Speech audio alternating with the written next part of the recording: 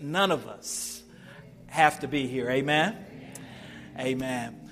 We're going to do something a little different for the next few weeks, and specifically today. As you all know, we finished preaching through the book of 1 Corinthians a couple of weeks ago, and last week we preached through the book of Jude, which wasn't hard. It only had 25 verses. We're going to take a quick break from marching through books to really just address the question, or a series, the questions Christians hope no one will ask. The questions Christians hope no one will ask. And as we march through the series, there's two reasons why we're going to go through the series. The first is this, is that the Bible calls us to be prepared to share why we believe what we believe. So we're going to be dealing with difficult questions that maybe as a Christian, you or someone you know would get really nervous about if someone was to ask you or put you on front in public something to ask you one of these questions. So we're going to deal through these questions, and because we believe that it's important for Christians to be prepared and to be able to ask what some would call tough questions. 1 Peter 3:4-15 says, if someone asks you about your Christian hope, always be ready to explain it, but do this in a gentle and respectful way. And that's our hope, that we will begin to explore together as a church apologetics. The word apologetics simply means to defend the faith, or key ways in which we can go about answering tough questions to defend the faith. Second reason we're going to go through this series is because the Bible doesn't ask us to adopt a blind faith, but a reasoned faith. Amen? The Bible doesn't ask us to just adopt a blind faith, but a reasoned faith. The Bible calls us to think critically about the claims that it makes. And the Bible doesn't just hide behind simplistic answers. It is a beautiful book. And we want to make sure that we have a reasoned faith, that we can reason with others, just as Paul and the apostles did when the time came about. So even as we go into this series, I want to point out two resources that I'll be just kind of leaning heavily on. And if you want to pick them up and follow along, you can feel free to do so. One is a book called The Questions Christians Hope No One Will Ask. There you go. Amen. There goes my creativity right there. I just took the title right from this book. And it's by a guy named Mark Middleberg. Mark is a very well-selling apologetist, artist, author who constantly defends the faith. Some of this in here, a couple of the questions we're going to just take right out of this book. In fact, today's question that we'll be answering is from a chapter in his book, and I've pretty much just kind of taken his outline in order to address the question. The second is a book called Truth Matters. The kind of handle for the book is We Can Have a Confident Faith in a Confusing World. And it again addresses tough questions that Christians may not want someone to ask, okay? So today we're going to do something a little different. We're not going to ground ourselves in one passage, but we're going to kind of just be a little all over the place. But I want to start where we're going to end. So we're going to stand for the reading of God's Word in Luke chapter 13.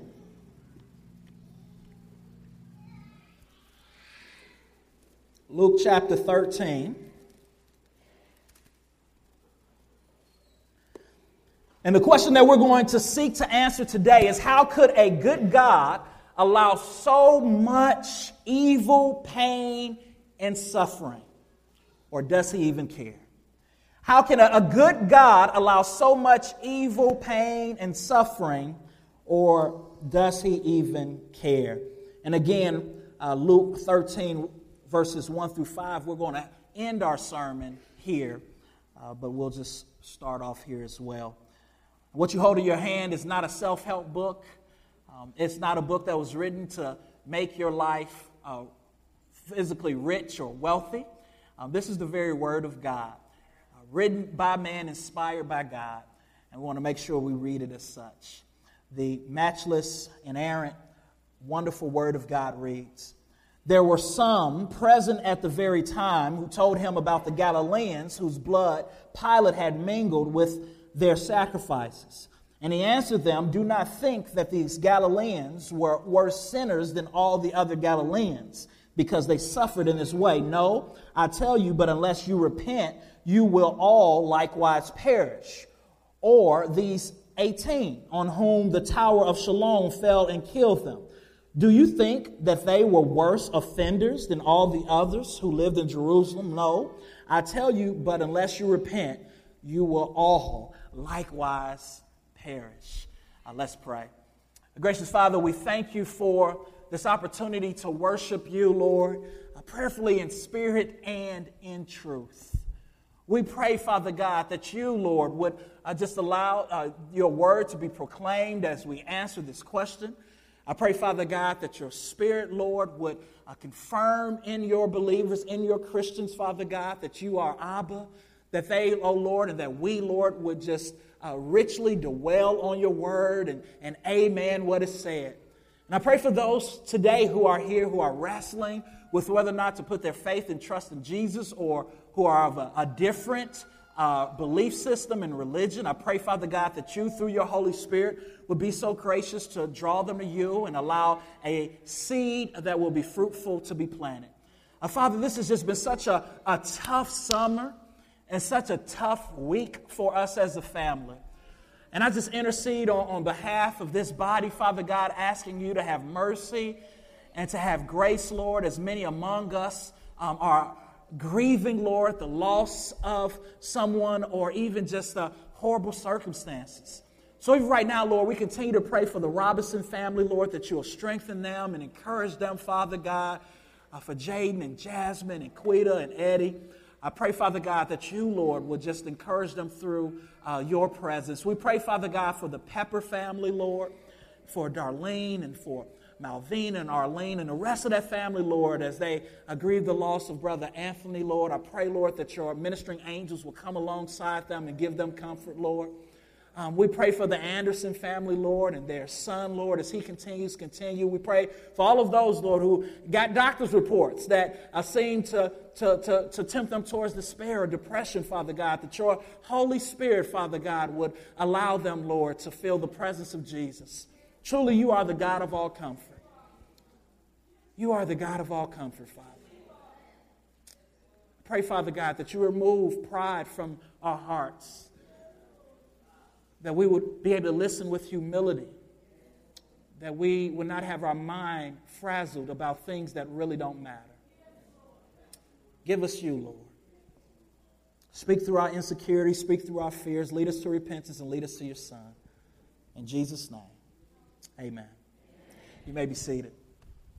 Questions Christians hope no one will ask how a good God allows so much evil, pain, and suffering.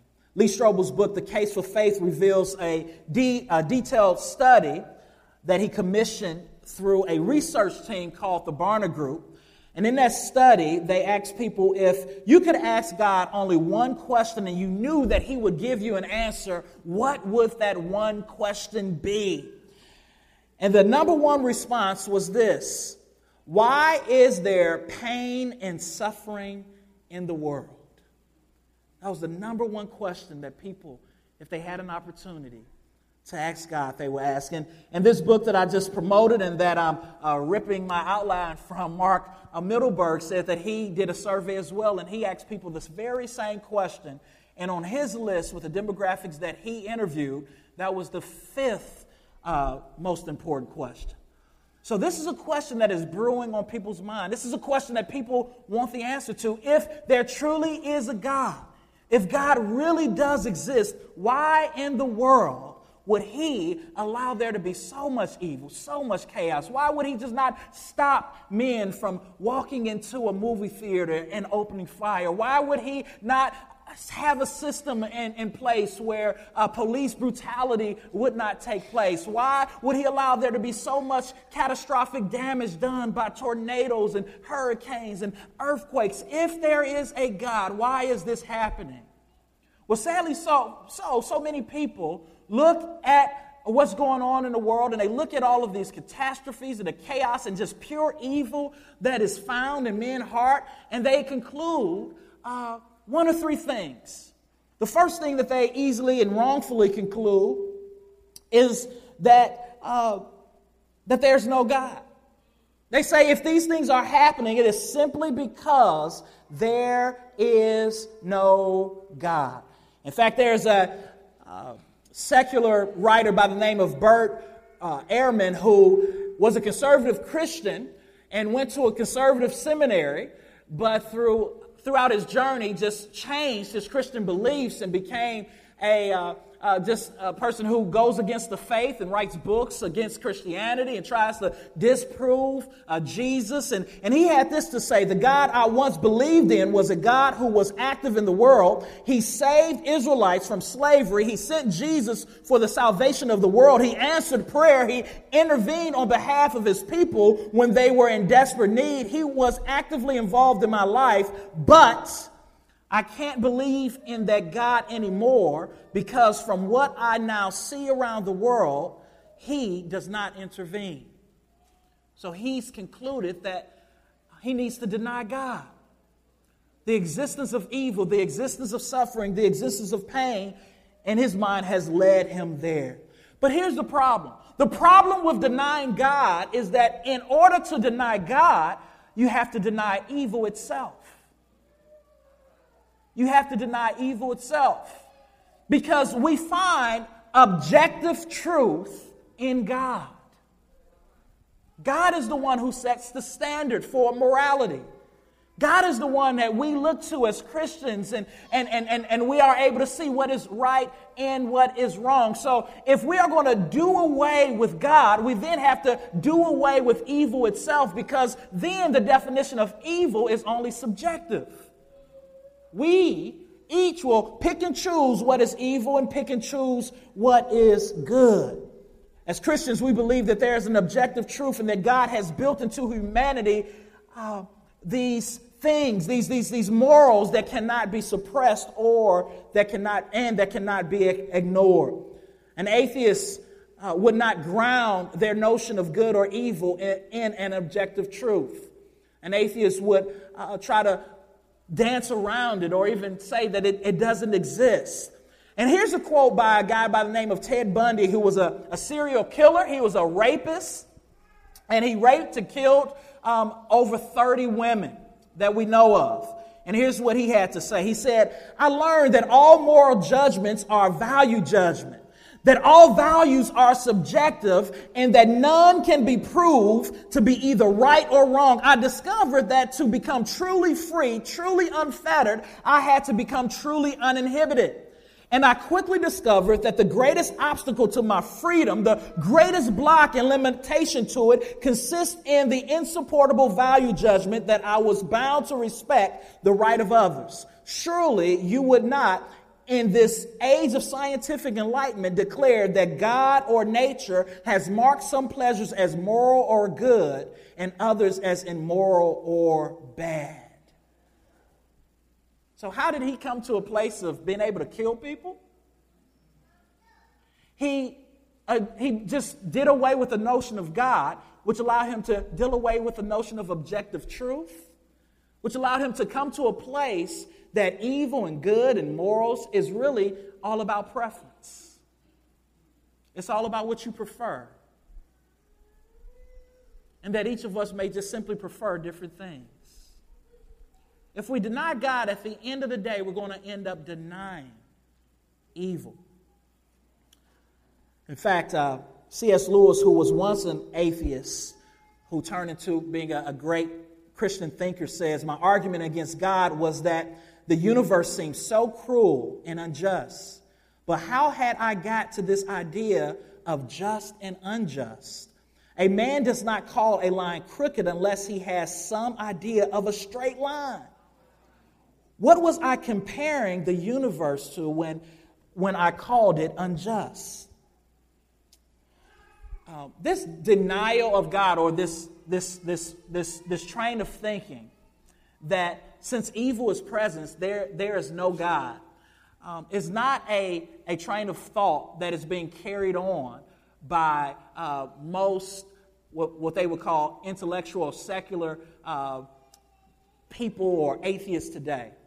In fact, that kind of died. That argument died in the 1970s, When a guy by the name of Alvin Plantinga, a great Christian writer and thinker, began to attack that issue and to show the holes in their arguments. Now you'll probably hear someone say, well, God does, the problem with evil does not eliminate God, but what it does is it just gives us evidence that there probably is not a God.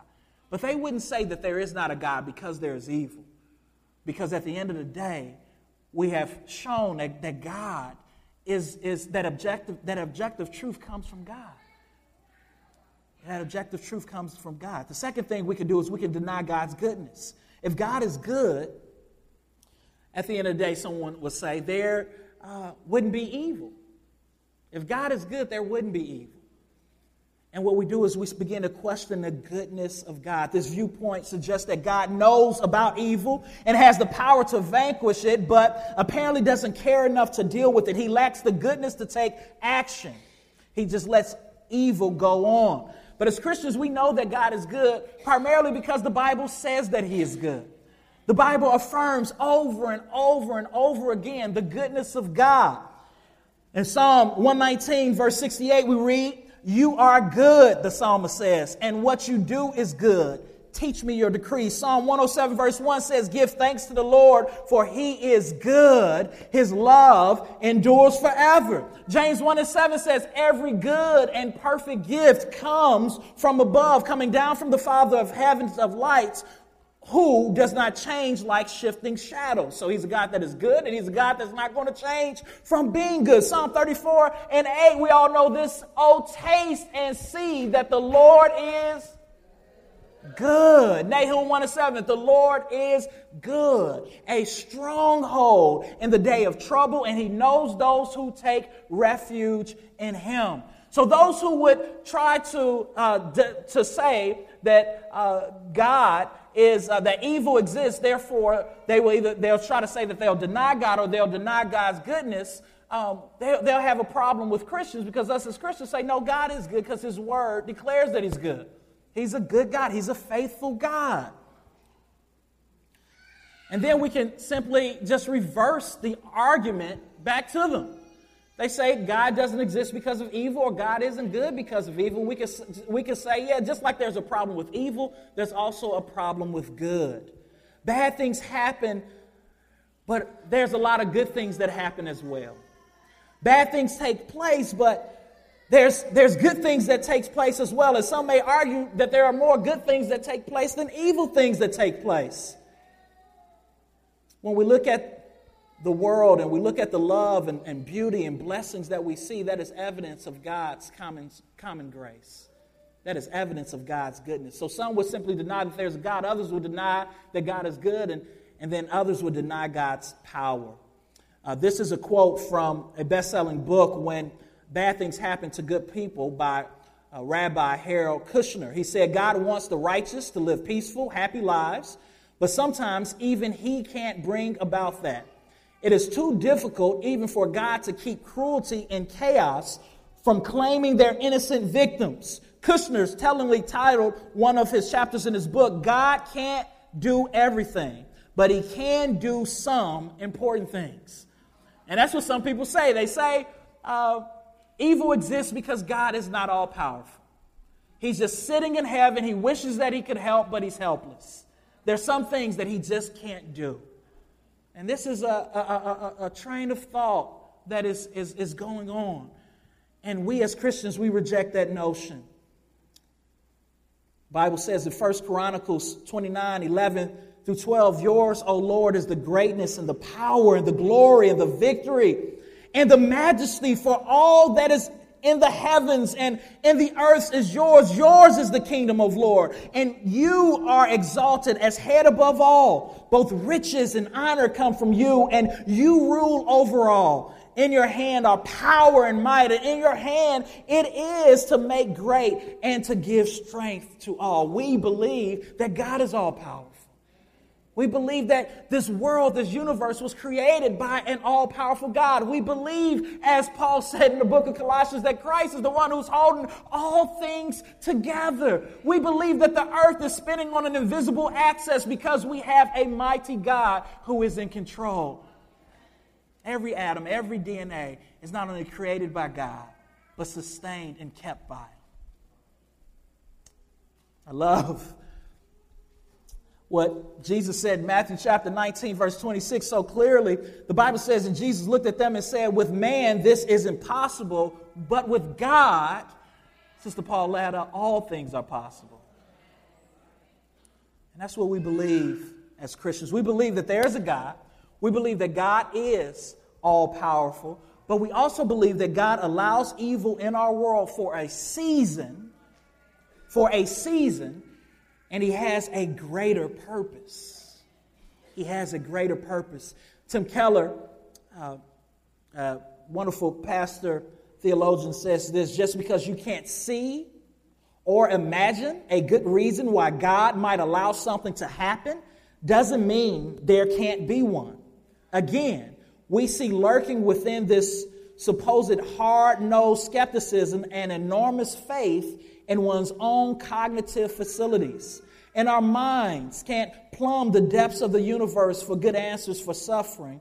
Well, then, there can't be any. This is blind faith of the high order. For the high order. Just because there is evil and there appears to not be an answer of why people suffering doesn't mean that there is not an answer, right? We cannot put ourselves in a position of being God and pigeonholing God in a corner and saying that since there's evil, there's not a God. When God is true, when there is truly evidence of God, and there also is evil.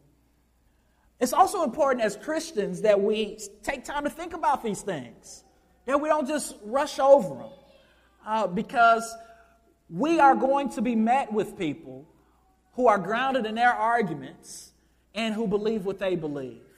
In fact, many high school students, many of our students, when they go off to college, they're going to be met with a professor who is going to challenge them and to challenge what they've already believed or always heard in church.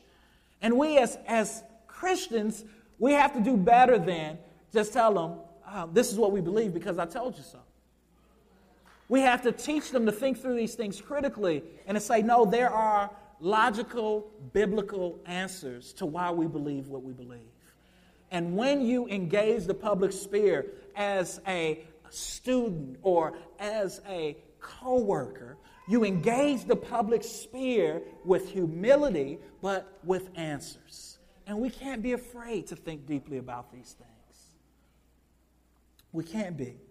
So I just want to give us real quick, as we answer these questions, 7 quick thoughts, 7 quick lights to help us to answer the question about evil. All right. The first is this: the world is as Jesus predicted. The world is as Jesus predicted. When we talk about evil and suffering and pain, I want to understand that Jesus told us that there will be suffering on this side of heaven. Jesus said in John 16:33, I have told you all this that you may have peace in me. Here on earth you will have many trials and sorrows. So denying the existence of Jesus, denying the existence of God, because there's evil and suffering, doesn't shake us, because we know that God prepared us for it. The Bible throughout shows us suffering and shows God's people suffering. In fact, Peter tells us to not be surprised when trials and fiery trials come our way. There are New Age religions and New Age gurus who would like to prove Jesus wrong by teaching that a theology or a mindset that says mind over matter. And that simply is that we create our own reality, and we control our own reality but by having positive thoughts or by speaking things into the atmosphere. And this mindset is directly contradictory to the Bible. And it puts us as human beings on a pedestal and God in a seat. When it's the other way around, God is sitting on a holy throne and we are little children in his presence. There's a woman by the name of Deb Bostwick who tried to live out this philosophy, and she had a big bookstore that was really popular And in the bookstore, everything had to do with this kind of new age mindset, this new age teaching that we can set our own paths by the way that we think and by the things that we say. And she believed this wholeheartedly until her bookstore burned to the ground. It just burned to the ground. And she shows up at her bookstore and she's thinking, hey, this is not the reality that I created. This is not the way that I decided things were supposed to go. And the story is told that at that moment, she did away with her New Age mindset. And she eventually came to put her faith and trust in Jesus. She eventually came to put her faith and trust in our Savior and become a committed Christian. Because at the end of the day, we don't get to decide what happens in life. There's a sovereign God who ultimately has the final say. And He's prepared us that suffering is a part of life. Second is this: evil was not created or caused by God. Evil is not created or caused by God. As we're thinking through this problem of evil, suffering, and pain, we want to know that it was not created or caused by God. That God created beings with an ability to make a decision to love or not to love Him, to obey or not to obey Him. While He is completely sovereign, there is a tension in the Bible that also shows human responsibility, and that we too have a decision to make. And we too can make a choice to love God or to reject God. And in the scriptures, we see that Lucifer, Satan, at one point as a created being, he chose not to love God. Jesus said that he saw Lucifer, he saw Satan fall down from heaven like lightning, right? Satan chose not to obey God. Isaiah 14, Ezekiel 28 are some passages that you can read. The theologians would point to, some theologians will point to as being Lucifer. This pride that was in his heart and his desire to worship himself and not to worship God. But also we see this with Adam and Eve in the garden. We see this as they chose to disobey God, as God told them to not eat of a tree. And they chose to use their own wisdom and to follow the temptation of Satan and to eat of that tree. So evil existed, and evil came into the world because we chose to sin against God. Third, the cause behind most suffering is human. So thinking about this issue, you want to know that the cause behind most suffering is human. I read that it is estimated that 90% of the suffering in the world actually comes as a result of other human beings. When we think about causes such as wars or genocide or human trafficking or murder or torture, racial discrimination, domestic and sexual abuse, that comes as a result of human beings. So when we say that God should just get rid of evil and that God should just destroy, to just get rid of suffering, God would have to get rid of humans. Because we are evil. Jeremiah 17:9 talks about the human heart and how deceitful it is. It says above everything else, it is the most deceitful instrument there is. And y'all know it's true. A heart that is not kept by God, a heart that has not been regenerated by the Holy Spirit and drawn to our Father through Christ Jesus, is a heart that is liable to do anything. And a heart that is in Christ, but is not being kept in Christ and is not being nourished in Christ, is a heart that can do anything. Amen? Fourth is we just live in a fallen world. We live in a fallen world. As a result of man's sin, the world has and is under a curse. It's under a curse, and that's why we have so many natural disasters and things going on. This April, my wife and I were on a getaway and a vacation and in Florida, and we were with another friend of ours who does missions kind of all over the world. And while we were there out to dinner, his phone just started ringing and going crazy because he got a call from people telling him that Nepal had suffered a drastic earthquake. There was this gigantic earthquake, and thousands of people died. Thousands of people lost their life. Hundreds of thousands was displaced from their homes and became homeless. And that happens. Earthquakes happens as a result of the fall, as a result of sin. The scripture tells us clearly in Romans chapter 8, it says, "For the creation waits with eager longings for the revealing of the sons of God. For the creation was subjected to futility, not willingly, but because of him who were subjected in hope. For we know that the whole creation has been groaning together in the pains of childbirth until now." The earth is having growing pains, childbirth pains. It is hurting. It is under this curse. It is decaying. And the only thing that's going to save it from this pain is the return of Jesus. So why is there suffering? Why is there so much evil in the world? Well, because human beings exist and are alive. And because nature is cursed. Fifth point of reflection as we think through this question is to know that God will finally judge evil. God will finally judge evil. One day he is coming back and he is going to bring judgment back. There will not always be pain. There will not always be suffering. He's going to make all things right. But the Bible also teaches that God is patient and long-suffering, and that waiting on this judgment, it takes time.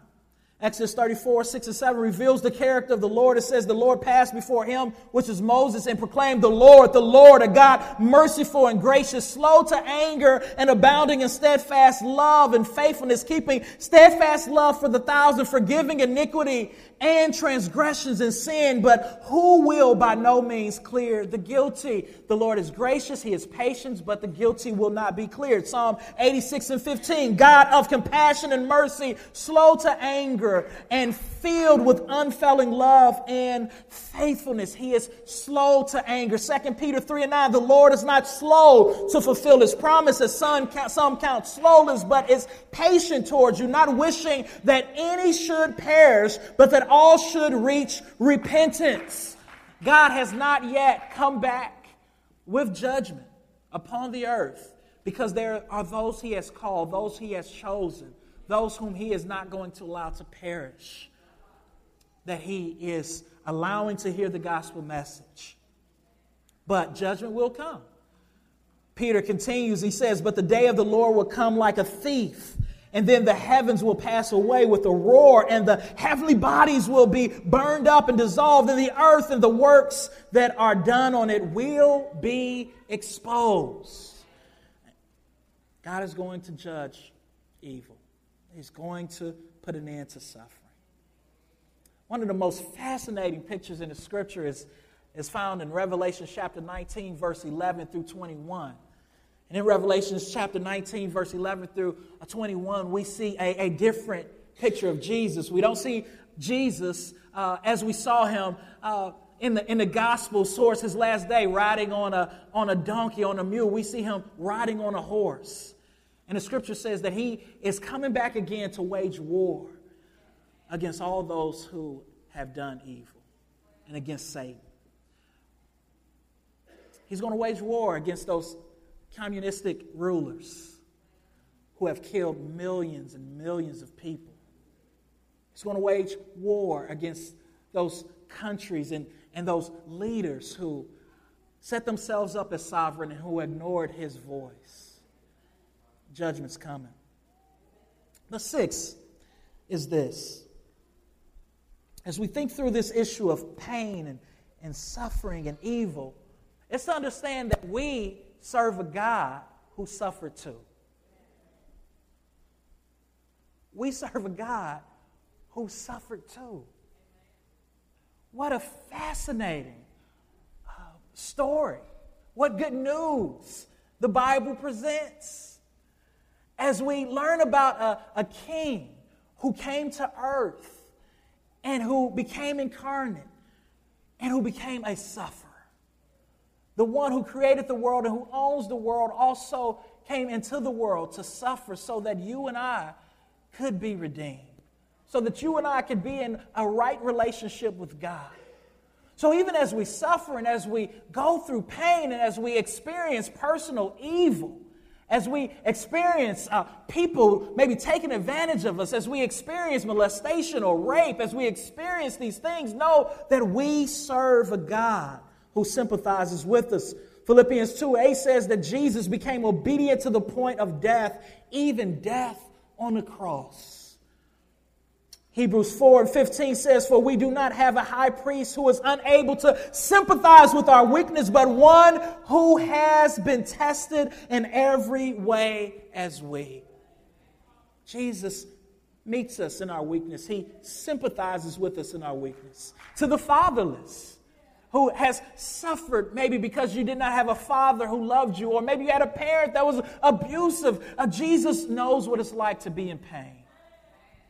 Probably knows what it's like to lose a father, as it is suspected that Jesus' own dad died when he was a teenager.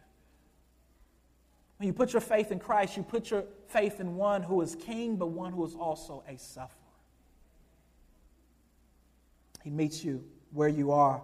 Isaiah 53:3 says that he, listen to this, Jesus was despised and rejected by men.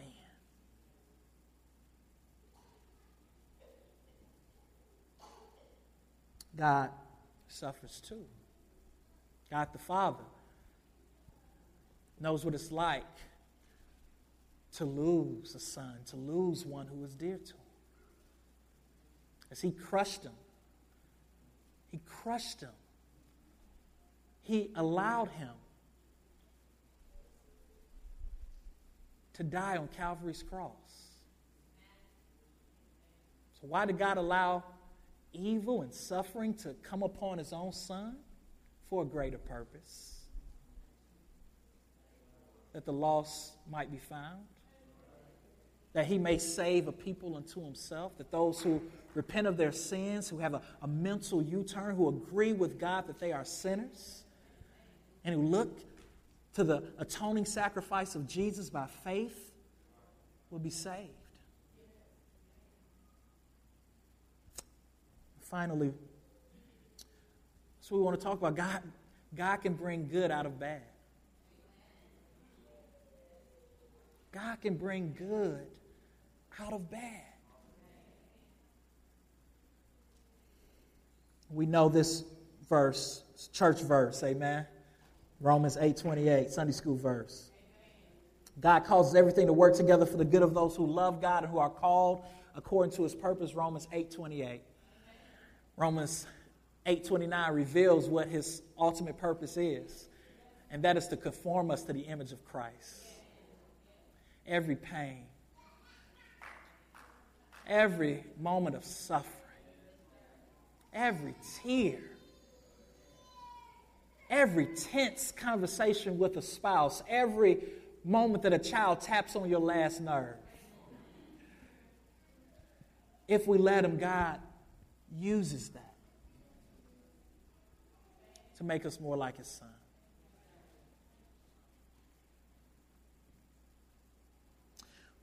Here's some quick thoughts, really quick thoughts of good things that God uses. One is he can use our pain to deepen our character. Romans 5:3-4. You can write that down and read it later. God uses our pain to deepen our character. 2, he can use pain to reshape us as his sons and daughters. Hebrews 12:10-11. Sometimes God disciplines us. He disciplines us because he loves us. And he is reshaping us. He can use our pain to give us more spiritual and eternal perspective. 2 Corinthians chapter 4, verse 16-18. Sometimes he allows us to lose earthly things to remind us of what matters most. Do not lay up for yourselves treasures on earth with moth and rust can destroy. But lay up your treasures in heaven. He can use our pain to grab our attention and teach us what it means to be loved. I had a pastor friend who one day heard a loud banging on his office door. And there was a gentleman who was coming through the side door to come into his office who desperately needed to talk to him. He had never seen the gentleman before, never talked to the gentleman before. But he invited the guy into his office as he just saw how troubled he was. And he began to talk to the guy. He said, man, what's bothering you? And the guy began to share what was bothering him over and over. And he began to share that his fiance had left him and dumped him for another guy. And his life was completely falling apart. And he hated his job. He hated life. And he said, I don't know how God can bring any good out of this. And the pastor looked at him. He said, have you ever come to church or been a part of a church? He said, absolutely not. He said, perhaps God has allowed your life to completely fall apart so that you could come and know Him. Sometimes God allows our lives, He allows everything to completely fall apart so that we can come to know Him. That's what the psalmist says, Psalm 73 and 25. Whom do I have in heaven but you? And there is no one on earth that I desire besides you. My heart and my strength may fail, but you are the heart and the strength of my life. You are my portion forever. And it's so easy for us to forget that God is enough. It's so easy for us to go after other idols and to find other things as more important. But we have a loving Father who uses those things to draw us back to Himself, to remind us what's important, to give us that eternal perspective. So to close with Luke 13, we see Jesus was asked these questions, was asked two questions. It says, there was some present at the very time who told him about the Galileans whose blood Pilate had mingled with their sacrifices. So there were some Galileans, some Jews who had been killed by Pilate, possibly even crucified. And some people approached him and they asked him some questions. And Jesus says, do you think that these Galileans were worse sinners than all other Galileans because they suffered in this way? Now, sometimes we think that someone is worse off or someone is disobedient because they're suffering or because they're going through a trial. And that's not always the case. John 9 shows us that. It says, no, I tell you, but unless you repent, you will all likewise perish. Or those 18 on whom the tower of Siloam fell and killed them, do you think that they were worse offenders than all the others who lived in Jerusalem? No, I tell you, but unless you repent, you will all likewise perish. So then he points out others who had a tower fall on them and who died. And I love how Jesus redirects people's questions. He redirected their question and he gave them something else to think about. He says, no, when times of deep suffering and times of deep pain comes upon us and upon other people, we should think about the gospel. We should do a self-inventory and make sure that we're in a right standing with God. We should repent. And that's what I want to tell the person here who does not have a relationship with Jesus. And as you're grappling with the evil, with the suffering, and with the pain that's going on, and as you look at the news and you see all these events, is don't dismiss God. Don't dismiss His goodness. Don't dismiss His power. But remind yourself that the day of judgment is coming. And that one day you'll meet God.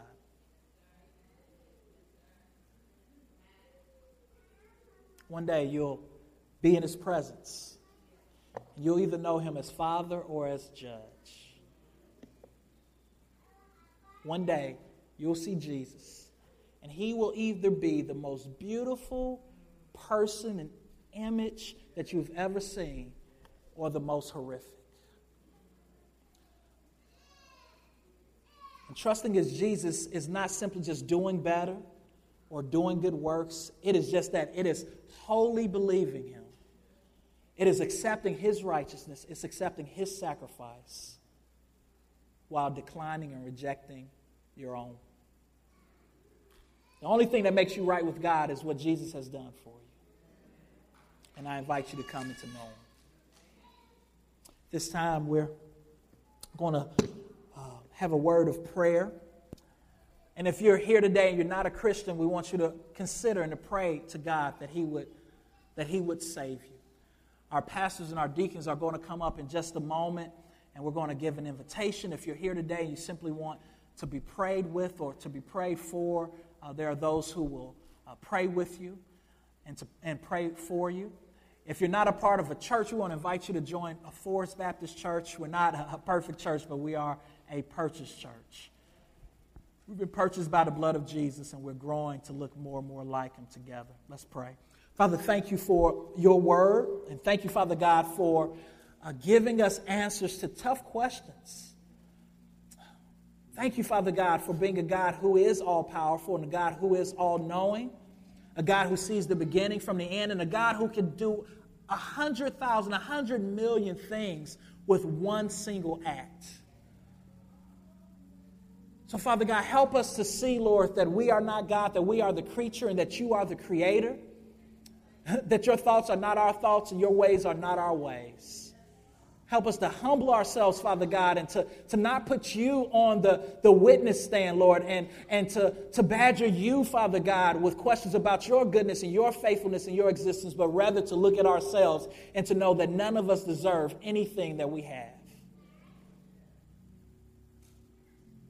I pray, Father God, that you will meet those who are suffering and that you will remind them, Father God, of your grace, and that you, even though you rule the universe, you suffered as well. In Christ's name we do pray. Amen. At this time, we're going to ask you to